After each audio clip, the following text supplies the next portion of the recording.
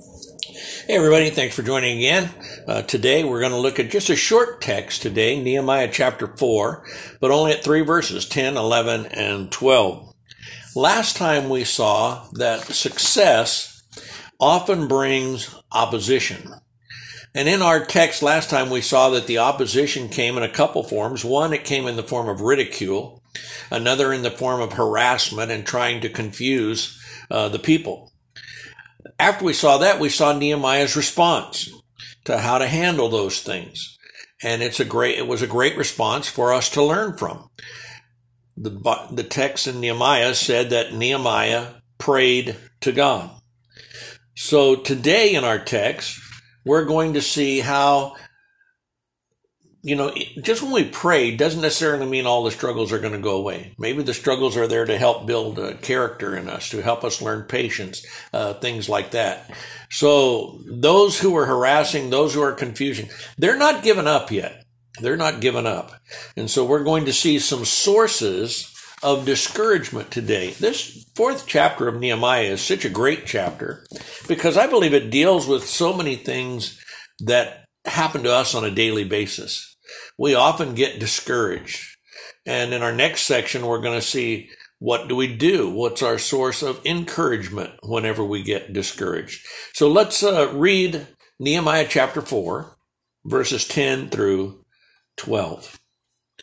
Judah said, "The strength of the laborers is failing.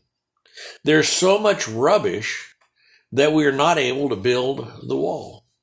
Our adversaries said, they will neither know nor see anything till we come into their midst and kill them and cause them to cease the work. So it was when the Jews who dwelt near them came that they told us 10 times, from whatever place you turn, they will be upon us." You can see how that would be kind of discouraging, couldn't you? That here they have this opposition who's saying, we're going to sneak up on them, we're going to kill them. And even the Jews are saying, it's going to be so bad that everywhere you turn, there they're going to be.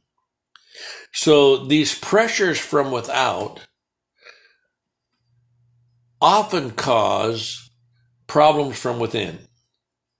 It isn't easy to carry on the work when you are surrounded by danger and daily face demands of a task that is already seeming impossible. If the Jews became discouraged, they would defeat themselves because they would stop working on the wall. And Sanballat and his allies wouldn't even have to wage war. They'd just go in and take over. Discouragement is always a key weapon in Satan's attacks. If he can get us discouraged, he can also start to get us to question things. You see, in these 3 verses, the Jews are discouraged. They're getting frustrated. You notice it said there was rubble, there was debris everywhere. And you can imagine if you're trying to build a wall, it's very hard to do it if you got to work around all this trash. You first have to remove the trash and then get back to your work. And that's very laborious and tiresome. Okay? They became discouraged. The strength is falling. They're getting weaker. They're tired. They're not able to rest. And when you get tired, you can also get very emotionally tired. And I believe if somebody's threatening you, ridiculing, harassing you all the time, it is emotionally draining. Okay? And so, again, they're tired and they're not focused. And so trying to accomplish this monumental task just gets harder and harder and harder. We've probably all been there when we've been physically and emotionally drained. Nehemiah, on the other hand, he doesn't pay much attention to these complainers, but goes right on with the work. That's the best thing to do. Don't allow complainers, don't allow those that are harassing you to stop you from doing the Lord's work. If you take time away from your work to listen to all the complaints and all the things you can't do, guess what? You're never going to do anything. Okay? The second thing that comes with growing tired is this idea of losing focus. Both of those things can be resolved. Well, how can they be resolved? Simply by getting some rest. I have a routine. When I go home after work each day, I go into my office at home and I lay on the couch and I just rest for maybe a half hour, an hour. And then I get re-energized to be able to go and do what I need to do around the house. These guys, I don't know that they had that luxury. If they stopped at all to try and relax, then that may have been the time that their enemies attacked. The enemies may have said, hey, look, we're accomplishing what we want. Let's just keep the pressure on, keep the pressure on. Okay? They simply needed some rest and relaxation. Which kind of brings me back to what God said in the beginning. What did God do after 6 days?